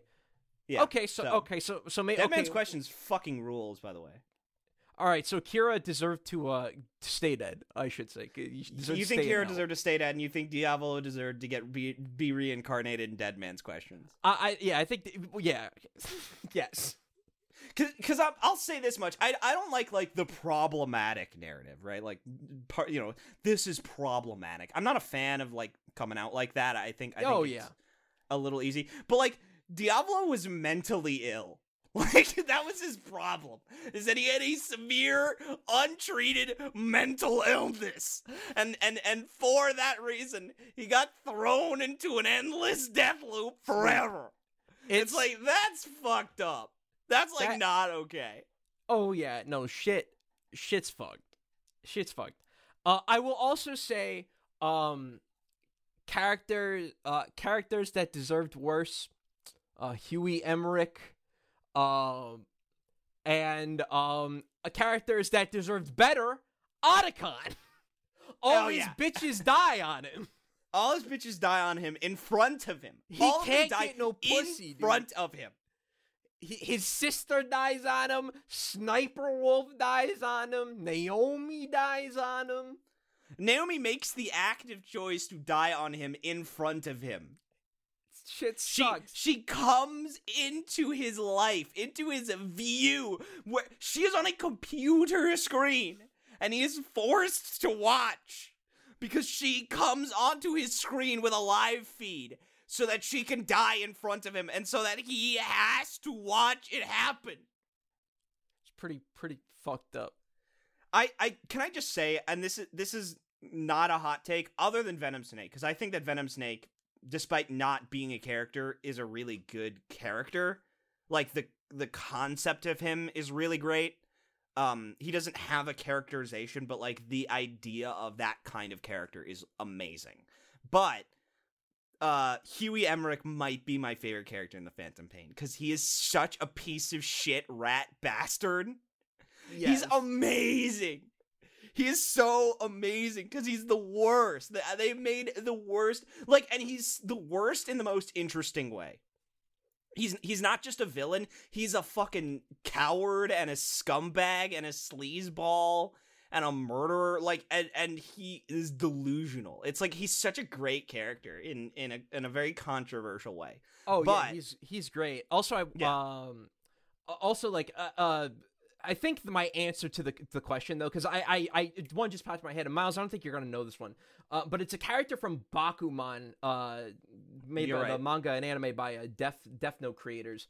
There's a character in Bakuman named Takuro Nakai, and he's introduced as a manga assistant in his early to mid 30s when he's introduced in the manga, and he's basically like he's the failure of the bunch. He's the one that never had a manga really take off, and throughout the entire about 2/3 of the way through the show and through the manga, he leaves the city to go move back home just because of events that happen, and he just kind of becomes a piece of shit, and we never get a redemption arc. We never, that's one of the things we don't get with him. And it's one of those, it is a purposeful stain on the story that, like, hey man, some people just fucking fail out of this fucking industry and can't do it. It's not like worded like that, but like that's the takeaway from the text. And he's a character that, like, you kind of want him to have his big moment, and he never does. That's what we call a writer's bruh moment, where a writer is such a writer and they're so in the world of being a writer that they kind of forget what real people are like and what they want and need to hear. Yeah. Also, green-haired guy, the entire team of Shutoku from Kuroko no Basket deserves their salty run back with Seinen for the tie.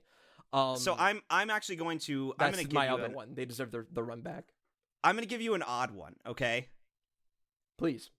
Akari Akaza from Yuru Yuri. Did they get fucked too hard or not fucked enough? They got fucked so hard for no good reason. Like, it's just, they didn't get fucked by life. They didn't get fucked by anything. They just get fucked by their friends and fucked by the show all the fucking time for no good reason. Because that's comedy.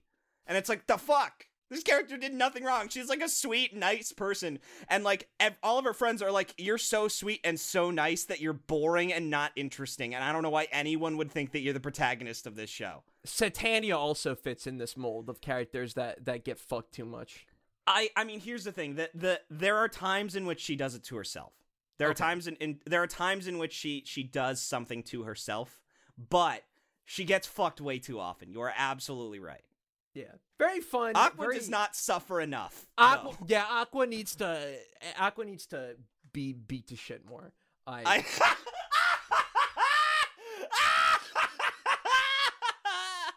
It's true, dude. She needs to get the shit kicked out of her as often as humanly possible. I love Aqua. She's such a dumb fuck. She needs to get punched in the face, and I love her for that. Aqua's one of my all-time favorite characters. She's fucking fantastic. Yeah, she's great. Konosuba's amazing. Please watch that. Konosuba's a fucking excellent show. I think season 2 is like whatever, but season 1 is amazing. It's fucking excellent. Good shit. Great fucking question. I'm gonna take one from my DMs. This comes from my good buddy Bryce, who I would love to have on the show one day. Maybe in the next 10 episodes we'll aim for that. He asked the question, what hot take does each of us have that drives the other insane? That's a good one. If you need to think about it, I have my answer. I have my answer too. Okay. Would you want me to go first? Or do you want to go first? You go first, because I'm debating whether or not I agree with my own hot take. The hot take that just like I cannot fathom, and I've walked with you on so many bridges, but I will not walk on the bridge that the rocks in the Shadow of the Colossus remake make it some god-awful, terrible game. It's not god-awful and terrible. The world is just way less interesting now. But the not fucking so sheer much. cliffs. But yeah, this beautiful shit, sheer cliffs. This shit right here. The cliffs are too detailed. They are! It looks like Canada! Too detailed. It looks like Canada. You ever been to Canada, Sam? You ever been to fucking socialist land? The Forbidden Lands. Look. You ever been to the Forbidden Lands where healthcare is free? The rocks are too detailed. They're too jagged. And it ruins the whole world. It ruins the entire game. And it's also the trees. They make them like pine trees. They make them like needle pine trees and like these weird, like it looks like Canada. It's like maple trees and shit. The trees, like the landscape in Shadow of the Colossus, looks so like ancient and untouched and like Gaelic. It's like interesting. That's the take I can't stand. That's the take It looks like Canada. I just Shadow of the Canada. I don't know what to say. My hands are up. I disagree. The game looks good. The game looks fucking good. The game looks like Canada. If Shadow of the Colossus was made in 2018, if we live in a world where The Last Guardian didn't happen, Shadow of the Colossus came out instead. Significantly worse world. It came out in 2018. The worst world I can fucking imagine. But if that was the first time I saw it, I'd be like, yeah, it looks really cool. This game's got a cool world. But I wouldn't like it as much, because Shadow of the Colossus is the most fucking gorgeous game artistically that you'll ever fucking see. It's a fucking incredible game. And then the fucking rocks. The fucking rocks in that game. So that's like whatever. That's your take that drives me up a wall. What take of mine drives you up a wall? This is hard. I actually could not think of one. You have a couple, but like I couldn't think of any. What are some choice ones? Some choice ones that drive me up a fucking wall. That's a good question. The ones that you were considering, they might not be the one. Why? Because I misunderstood the question. I thought it was give a take that would drive you up the wall, specifically. Oh, not one that you have for me. Because my take is that a Shovel Knight is just at a 7 and an 8, as opposed to like a 10. Oh, okay. That's my take, and I thought that would piss you off. Because I do love that game a lot, but I don't have the same reverence for it that you do. Yeah, that's fair. I remember we chatted about that one years and years ago when the game came out. Yeah, but I don't want to shit on that game ever. I think that game is lovely. I just don't like it as much as I want to, which happens a lot. You also don't like side scrollers as much as I do, so it's like completely understandable. Definitely not. That is a good. Yeah, what is a take that you have that I just fucking can't fucking stand? Ooh, this is really hard. I actually don't think I can think of one. I mean, like, you like Ocarina of Time less than me. Like, that's fine. Like, that's not a big Zelda deal. 2 bubbles. Zelda 2 bubble grinding in the first dungeon. No, because, like, that's not a take. That's just something that you do that's stupid and sucks and is dumb and you're an idiot. That's, whatever. Ooh, what? I actually can't think of one. I might have to pass on this for now. Damn. All right. If one pops up in your brain, shout it out. I'll bring it up. Yeah, Until, I'll bring it up. although, let's go back to Twitter. Here's another one of these. Let's take a question from another Sam. This is from at SmapXX. No, this is the other Sam in my group of Sam friends. This is Sam Atherton from Awkward Pod. Oh, Vanquish! That you hate Vanquish. Oh, okay. That one drives me crazy. Oh yeah, I think fucking Vanquish sucks. Yeah, that one drives me boring. fucking nuts. Yeah, I want to kill you. I want to kill you every time you bring up Vanquish. I want to fucking wring your fucking neck. Not a good game. Not a good fucking game. You're actually a brainlet. You're actually a brainlet if you think that. Fucking oops all gray. Ooh, I just fucking pissed all gray. Yeah, it sucks visually, but like that's not what you play the fucking game for. It's almost like you have a problem with art style sometimes, Sam. It's almost like you have a problem occasionally with how games look, and yet you treat it like when I have a problem with that. When I have an issue. It's a sin. It's a criminal act. Well, I just don't like the general aesthetic of Vanquish, and also I don't really like the gameplay that much. I don't think it's that much fun.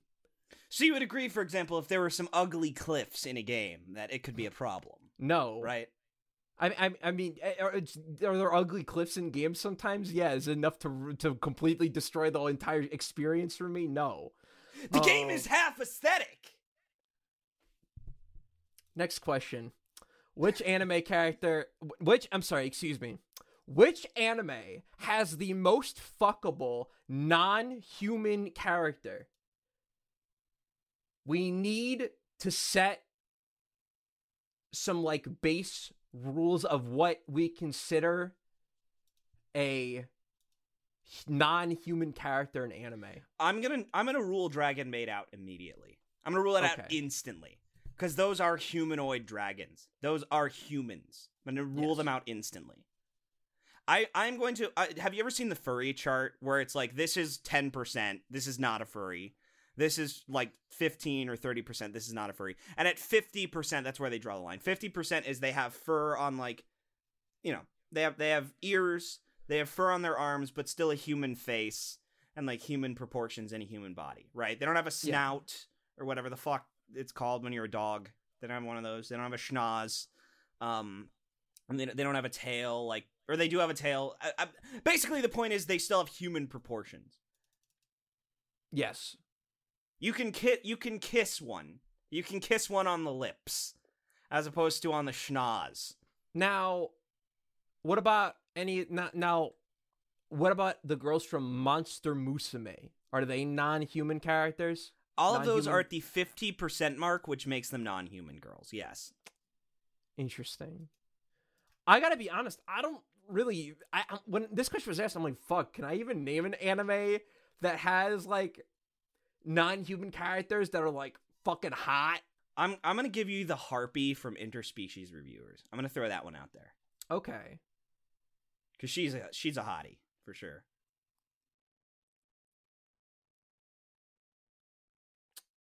I don't know, dude. I can't fucking think of any. I feel like such a poser right now. All the anime, all my lack of anime experience is fucking coming out right now because I can't. Kind of whack, dude. Honestly, big cringe right now. Big cringe moment. Pretty fucking cringe. All right, we'll just say the Harpy from Interspecies Reviewers. I'm gonna say the most fuckable non-human is Kanamori from Keep Your Hands Off Hisoken. Since she is not a human, she is a golem. She's a stickman. I love Kanamori. She's the Slender Man. She's great. I love her. She's my capitalist queen. She's the Slender Man. Slender Man's my favorite, most fuckable non-human character. Yeah, who's the most fuckable creepypasta character? The puppet Link from Ben Drowned. I'm gonna say Clockwork because she's just literally Clockwork is just Karumi from Data Live or Data Live, I think it is. It's good shit. Let's take another question from Unbound Soul. Do either of you have a quality of art standard when it comes to educational, definitely not scandalous materials used for research, such as the Holy Bible of Theology? Do I have a standard for that? Do we have a standard for hentai? Is what they're trying to ask. I do. Okay, I do. Okay, and this is my standard. This is my standard. I call it. I haven't thought of this name, but I'm gonna call it for now. I'm gonna call it the Aho Matrix. Just to give it a nice, decent, basic name. The Aho Matrix. Okay. Yes. So the Aho Matrix is directly correlated to the level of dumb, ignorant to how dumb they are, and smugness based on their lack of intelligence. And Yes. these are the three matrices that have to align to create the perfect dumb character. And specifically in hentai, if they're being dumb leads to them getting fucked, then they are not only a kino pick on the Aho Matrix, but also it is the perfect Aho hentai, where the premise of the girl being stupid is the focal point. So the Matrix is literally, because I'm real picky about my dumb girls. Like, we talk about Chica, and Chica fails one thing, which is the lack of self-awareness test. True. Very true. Yeah, she knows that she's not that bright, but she's very clever, and she's observant. Yes, which in some cases beats intelligence any day of the week. Absolutely, because Kaguya and Shinonome are intelligent, and they're fucking idiots. Or Shirogane, sorry. Yeah. They're fucking morons. Great show. I really need to watch season 2. I have no. Yeah, I hear it's good. Is the art good? And does it preferably not feature any inside shots? If you know, you know. Yeah, inside shots or all the way through. Yes. If you know, you know. If it don't got any of that, I'm happy. I'm fucking thrilled, bro. I'm cruising. But I'm also just not that big. I'm just not a hot hentai connoisseur. I don't really read it that much. I read a lot of hentai. So my of course I have lower standards. But you have very lower much, standards for cliffs too. Yeah. It's fucking terrible. Terrible. All right, I got my last question from. Please. Actually, no. This is not the last question. There's a couple of questions. Great. We got two more, but there's one that I really liked. It is not a question. It is more of a topic. So okay, they yeah, said, I got a couple topics too. Yeah, give me your best delivery of the worst video game dialogue. The best delivery of the worst video game dialogue. So I want to start us off, okay? Okay. Nice of the princess to invite us to a castle, eh, Luigi? I hope nice she made lots no, of... you fucked it up. Wait, You fucked what's up. the line? Nice What's the for line? the princess to invite us over for a picnic. Eh, Luigi? I hope she made lots of spaghetti. Let me try again. Nice of the princess to invite us over for a picnic, eh, Luigi? I hope she made lots of spaghetti. That's great. That's phenomenal. Thank I you. love that. What line do I want to do? Worst So, video game line. How about you give me one and I give you one, okay? Okay. So I'm gonna give you an eternal classic. I'm going to give you Resident Evil Barry Burton's Master of Unlocking. Oh, I know what I want to do. I'm gonna do this one. Okay. Colonel, I have Emma Emmerich here. We've managed to avoid drowning. Good job. Now get her back to Shell 1. And I think for the fans, it's like being in a nightmare you can't wake up from. This is card For the 5 fans. door. I don't have card 5. I do. What if I told you there were 28 letters in the alphabet? How would you know? Fucking incredible. What a game. good fucking game, though. God, that's a brilliant fucking speech, but it's also memeable. Which is all of MGS5. Yeah. Or Also- MGS2. All of MGS. Also, how could we forget the great iconic classic gaming line? Sayonara, Shadow the Hedgehog. Peace out. Let's go back to the planet as cool and as blue as me, baby. Oh, is that from It's SA2? from Sonic Adventure 2, yes. Gotcha. Okay. Sure. What do I want to do? Oh yeah. Feel the power of my magic. Richard!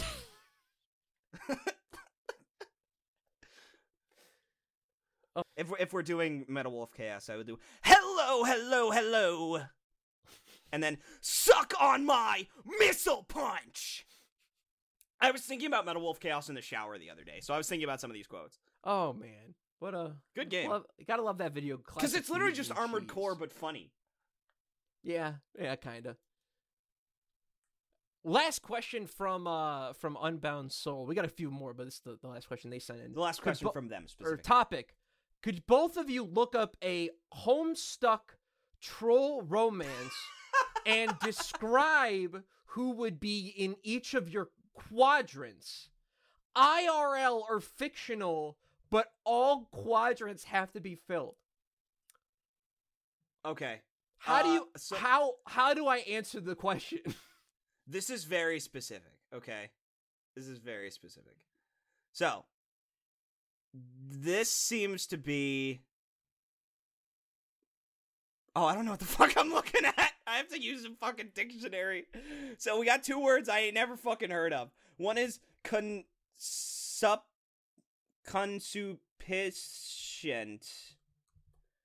which is not a word, or I spelled it wrong. Filled with sexual desire. All right, thanks, fucking Homestuck fans. I hope that you go to hell for that one. Conciliatory, which is intended or... No, that can't be right. No, that can't... Conciliatory. No, that's right. Intended or likely to placate or pacify. So I'm going to assume that means one is purely for sex, and the other one is that you love them. And then there's red romance and black romance. And I'm assuming that red romance is good romance, and black romance is like toxic romance. Okay, so it's who do you like wholesomely, who you want to fuck, who you want to be in a good relationship with, who you want to be in a toxic relationship with.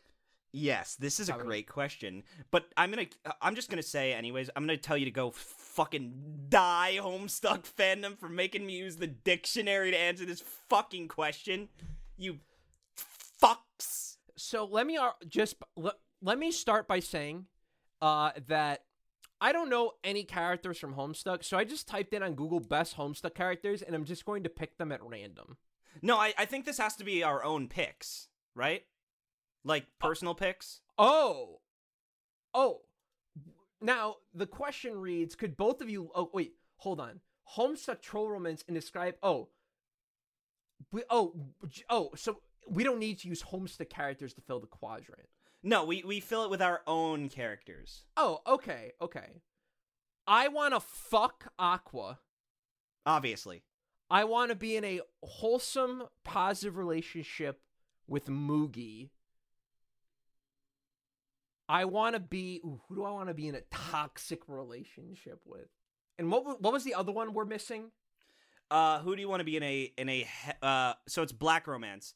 I think that would probably be like either friends with benefits or like a purely sexual, like you have no feelings for the other person, they're just a good fuck. Oh, okay, cool. I want to have friends with benefits with Riza from Atelier Riza. Okay, good choice. I don't want like Aqua's like a Aqua's your motherfucking mistress. Like I love Aqua, right? I totally didn't say I wanted to. You want to see her again. Yeah, you want to see her again.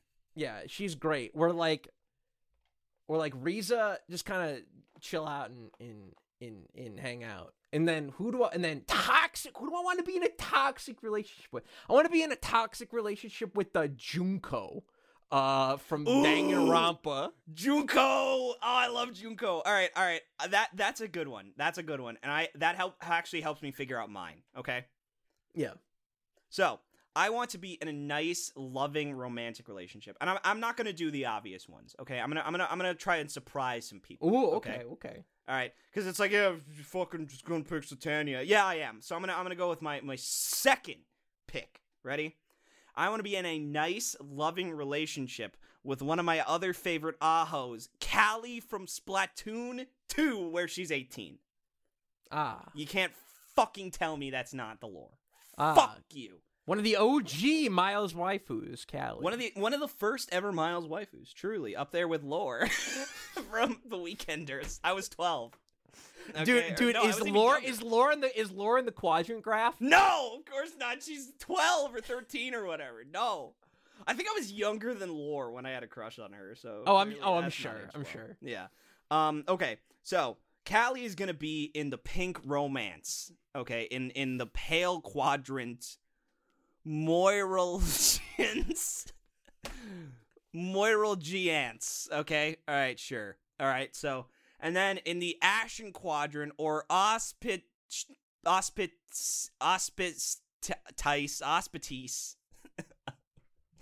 you. Homestuck. I think I hate Homestuck now, okay?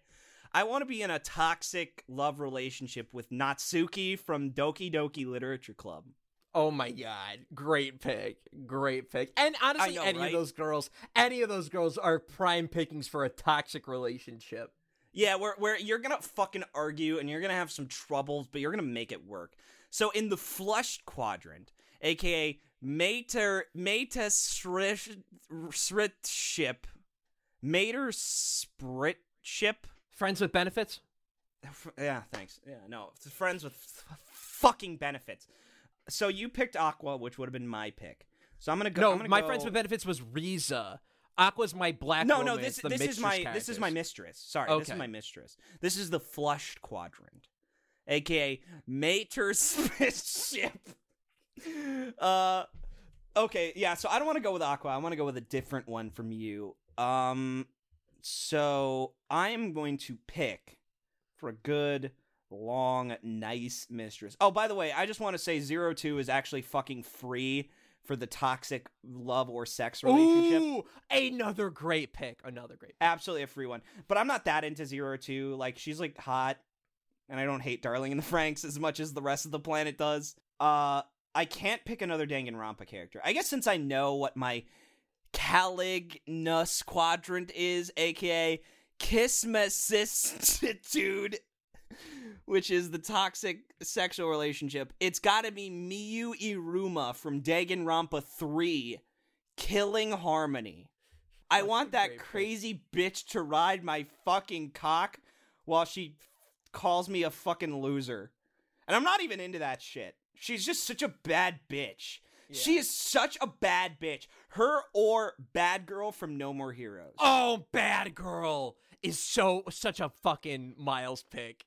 Oh, yeah. So either of those two, but I'm going to go with Miyu Iruma since we know more about her, and she is such a powerful bad bitch. Yeah. I love her. I would also select Power from Chainsaw Man. Yeah, Power would be good for toxic relationships. Yeah, it's all these toxic sexual relationships are like gross bitches. No, you know what's funny? Power works for either toxic relationship or the friends with benefits quadrant. You can do either or, because you don't want to be in you cannot have a positive relationship with Power. Well, the other problem is that she doesn't fucking bathe, so you can't be in a room with her for more than 5 minutes. Oh, man. This bitch smells so fucking bad. That was what an incredible question. But I still have not necessarily picked my other one. This my loving mistress relationship. And this is hard. This is actually really hard for me. I'm actually going to go with Breath of the Wild, Zelda. Oh, damn. Because she would be she's so thick, and she would be a great mistress, but I don't like her enough to want to be in a relationship with her. But or have a friendship with her.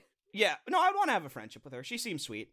But, specifically to be able to be like, dude, I'm fucking the princess. That's based, dude. That's fucking based as shit. So I'm gonna go with Breath of the Wild Zelda, specifically Breath of the Wild Zelda, as my mistress relationship. Sorry, I meant my mater spit ship. Phenomenal question. Wish we didn't have to use Homestuck language to figure it out, but a great question. A great spin on Fuck, Marry, Kill, I think, which we played earlier in the show. With companies. Yes. Two more. Oh, Franziska von Karma! I'm putting Franziska von Karma in there. For what? For toxic romance. Okay. What are they from again? Ace Attorney. Oh, they're the white-haired girl with the whip. Oh, yeah. Okay. I'm hyped this episode, dude. This has been great. Good fit. Yeah, no, this is fun as hell. I've been fucking shouting this whole episode. We got two more audience suggested topics and/or questions. Let's start with this one, which comes from another one of my good friends. Told us just simply facial hair rants. Oh, this is a good one. I can actually complain about my fucking facial hair all fucking day. Same. I'll let you have the floor first. Dude, let me fucking tell you something. So I don't talk about it a lot on the Crack House, but occasionally I do suffer from.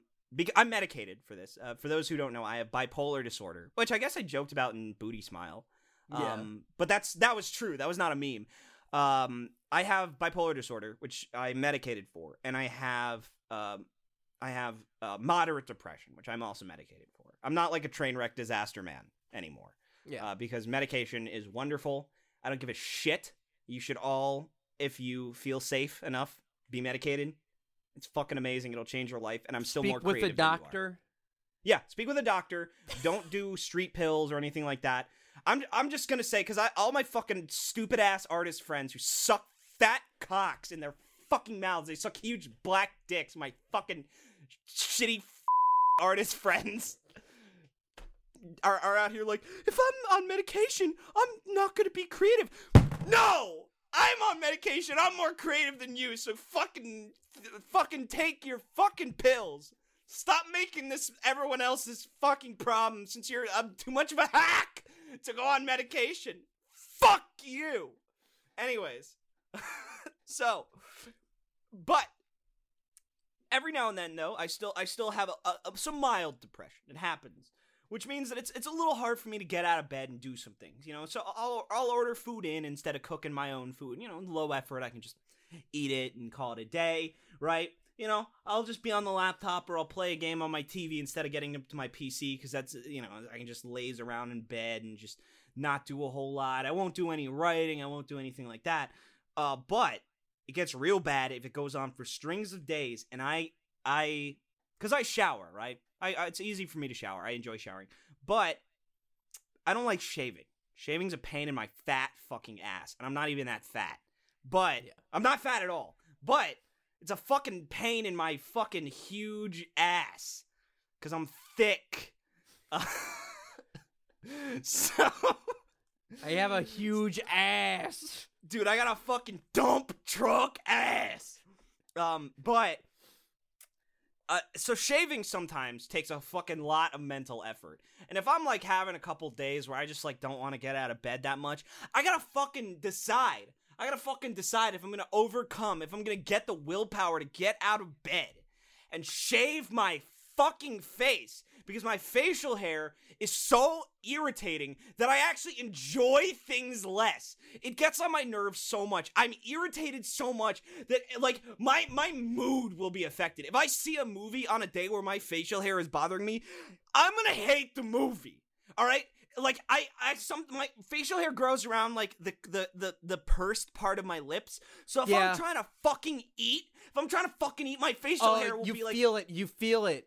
You You feel it on your lip. Oh, it Just sucks. gotta fucking fondle my fucking face like a Catholic priest, and I'm gonna fucking sit there, and I'm not gonna want to open my mouth as wide, so I'm not gonna enjoy my fucking food, because I'm not munching on it as much. I'm like chewing it as little as possible. I'm swallowing it as whole as I can, so I don't have to open the fucking mouth too much. I don't have to flatten my gums. You know, it's funny you're bringing up all these issues that you come into when you're growing facial hair.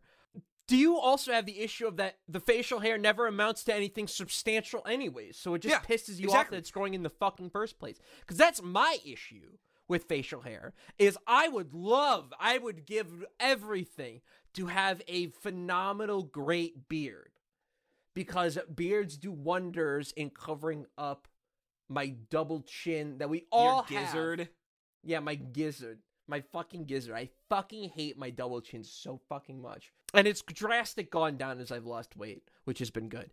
But the only way to get rid of it, really, is to grow a fucking beard, which I can't fucking do. So I have to put up with all the pain of facial hair and having to deal with it. And I've just recently, and this is like a few weeks ago, I've just decided I'm done.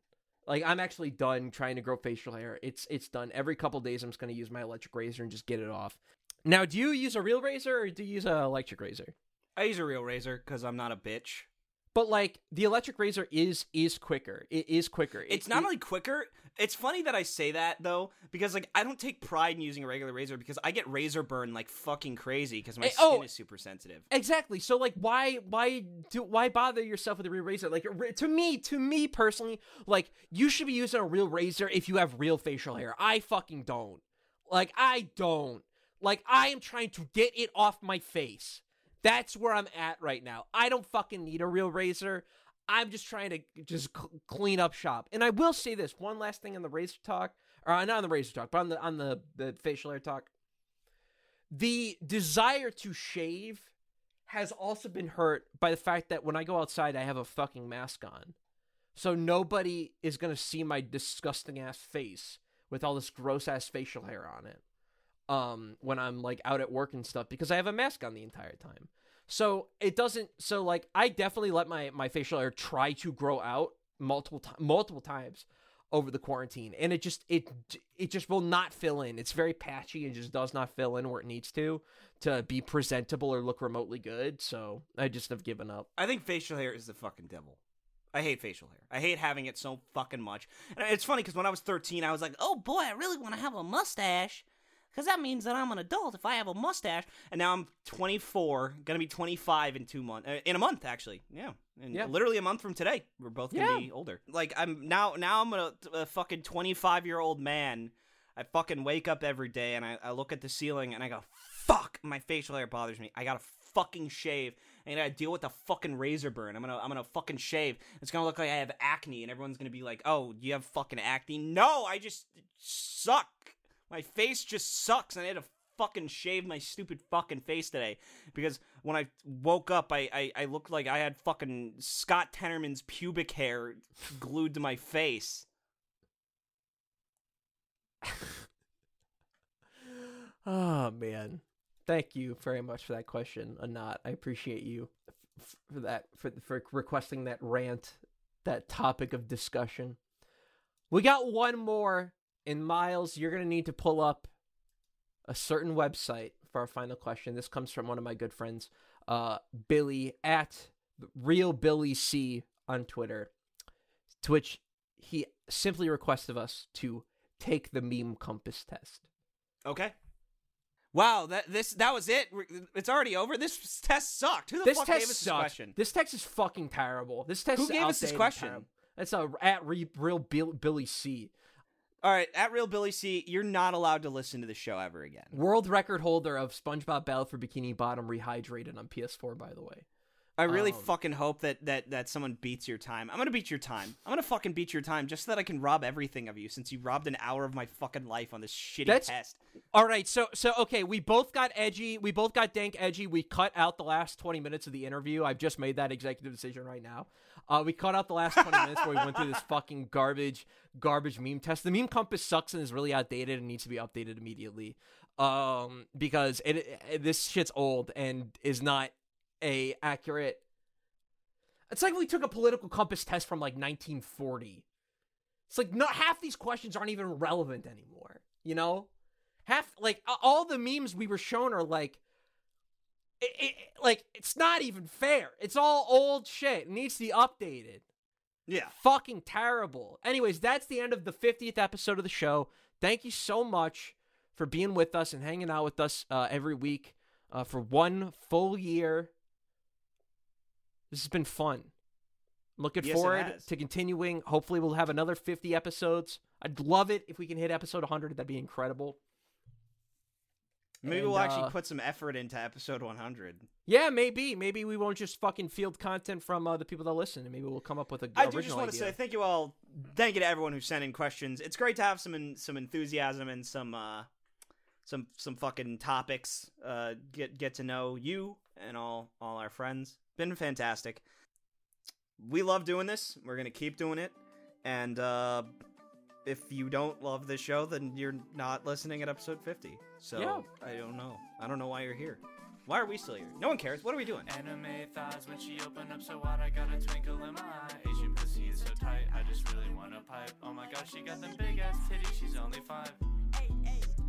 Anime thighs when she opened up, so what? I got a twinkle in my eye. Asian pussy is so tight, I just really want to pipe. Oh my gosh, she got them big ass titties, she's only 5. Hey, bitch, I'm about to fuck this cutie, so I whip out my katana and I knock this little bitch out with just one hit like I'm Saitama. Why you act like you retarded? Like, little bitch, I don't want drama. I still hit when she says no, don't understand when she don't wanna.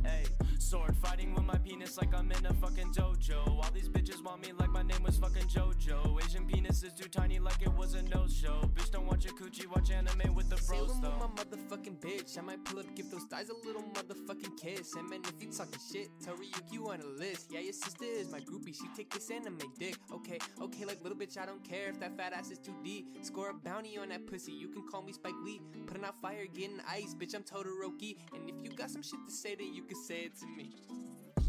Anime